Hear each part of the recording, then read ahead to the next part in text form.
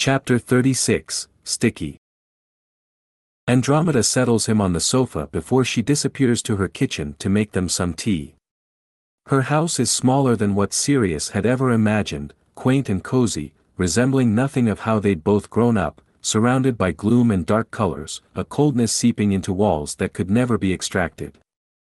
When she returns, handing him a cup, Sirius takes it in nearly numb fingers, not even drinking it before setting it down on the small table beside him.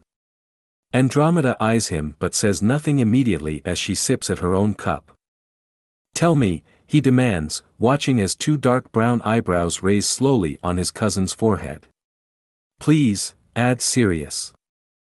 Andromeda leans back in her chair, crossing one leg over her other as she regards him.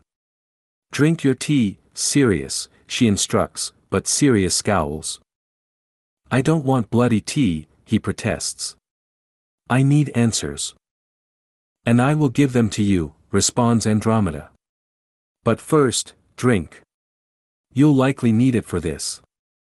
Sirius glowers at his cousin, but she doesn't relent, staring him down. He finally huffs in frustration, grabbing up the abandoned cup and downing the liquid as quickly as he can without scalding the inside of his throat irreparably.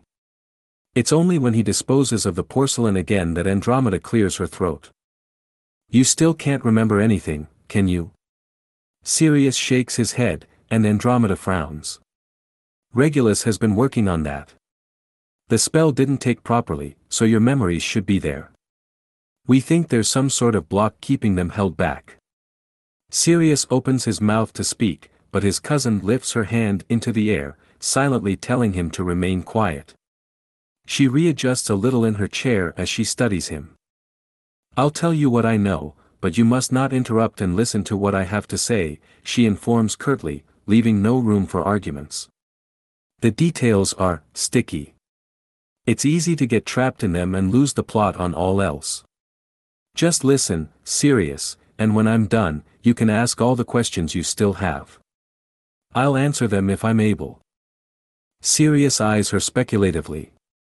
He doesn't know Andromeda anymore, never really had to begin with, him being so young when she'd run and hidden herself away.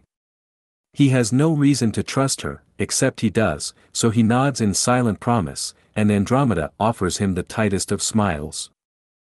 "The night Regulus approached you and tried to bring you back to him," she begins, leaning forward a little. "You met Remus at the pub. I understand James and Peter have told you what they remember of that night, but they don't know everything. They left earlier than you, and once they did, you found him. Sent him drinks. You had an interest and it eventually came to a head in the lab, or so I understand it. Remus scratched you during that encounter. That's where the mark on your hip came from." Sirius glances down at himself, his frown deep as it forms over his face, but when he looks back up, Andromeda is staring at him intently as though she's sizing him up, silently judging if he's worthy of what she has to say next. "Remus is a werewolf, Sirius," she finally says gravely. "He has been since he was a child, attacked because of his father's own foolishness." Sirius startles a bit, but for some reason, the information doesn't feel as though it should be surprising for reasons he can't seem to settle with. He is a werewolf, but he is kind and compassionate, soft-spoken, and possesses the most lovely, wonderful soul. He's warmth personified when he decides to show it. I was friends with his father Lyle during school and became the closest of confidants with his mother Hope until she passed. Remus and my daughter grew up together.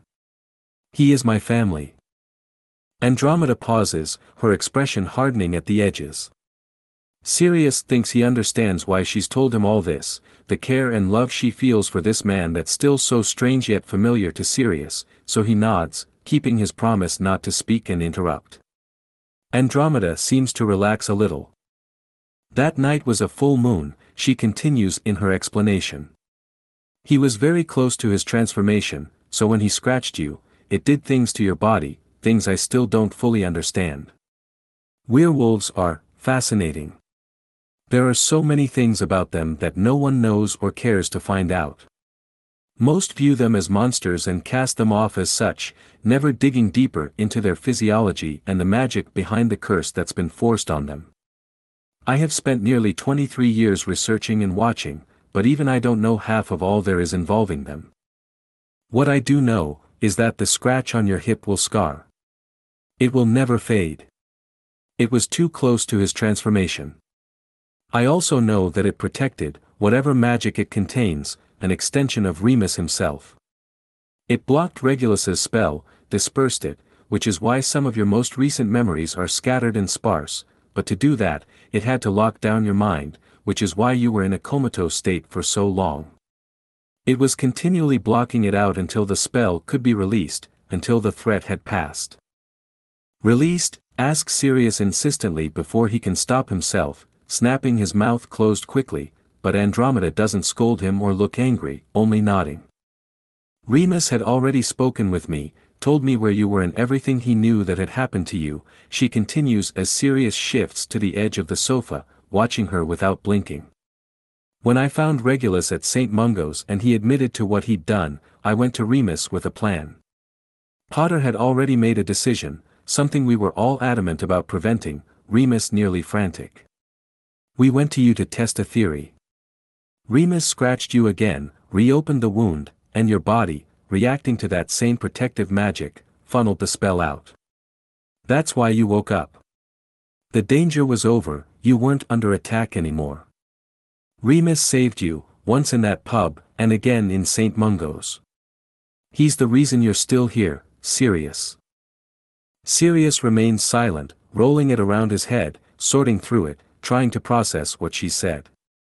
It doesn't make sense, but there's something in it that does.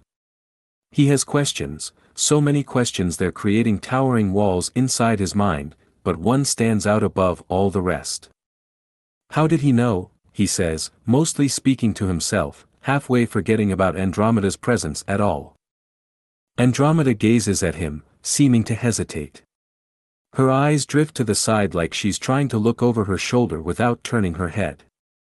She finally exhales a breath and sighs as she stands, motioning with her head for Sirius to follow her, which he does, his cousin leading him into her kitchen and to the back door. Why don't you ask him, she suggests, pulling the door open.